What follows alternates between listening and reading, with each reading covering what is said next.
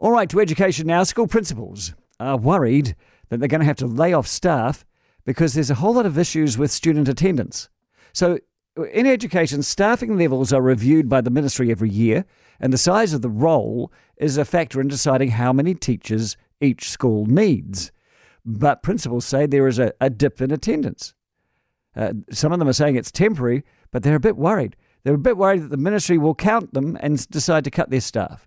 They have asked the ministry now to let them keep as many staff as possible for when the kids start coming back. So I'm joined now by Pat Newman, who is the president of the Titai Tokoro Principals Association. Kia ora, Pat. Yeah, kia ora. I must say, though, listening to your last comments on the police, I agree totally with you. Oh, thank you. That's a bonus. How bad is student attendance in your area?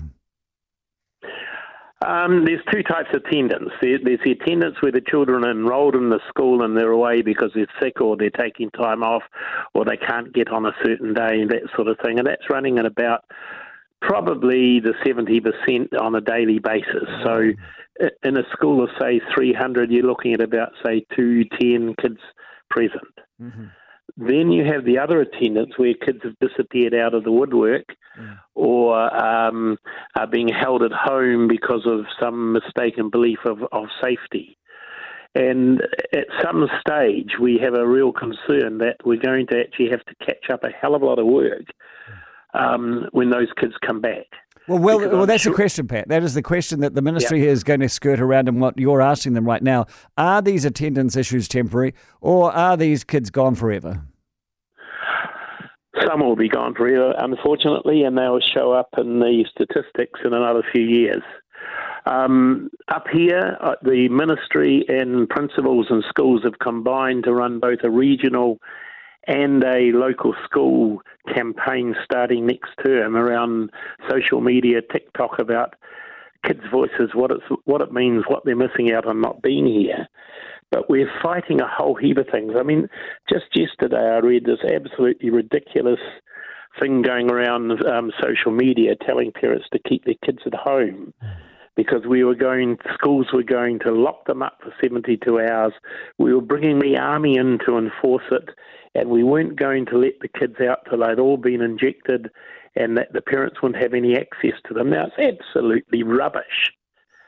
But we're getting parents faced with this ridiculous nonsense, which is holding back the kids coming back to learn.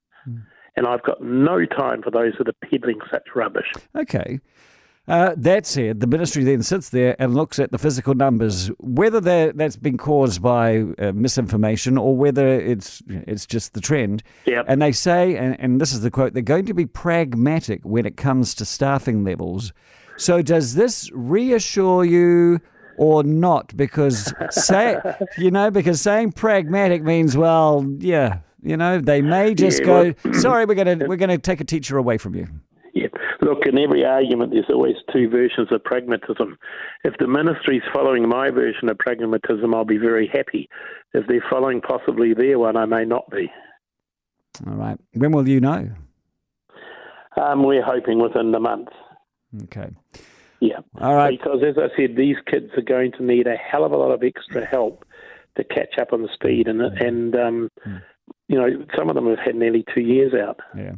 All right, Pat, we'll keep in touch with you and figure out what's happening there. Pat Newman is the Titai Tokoro Principals Association president. A lot of misinformation happening up there as well. A lot of kids staying home from school.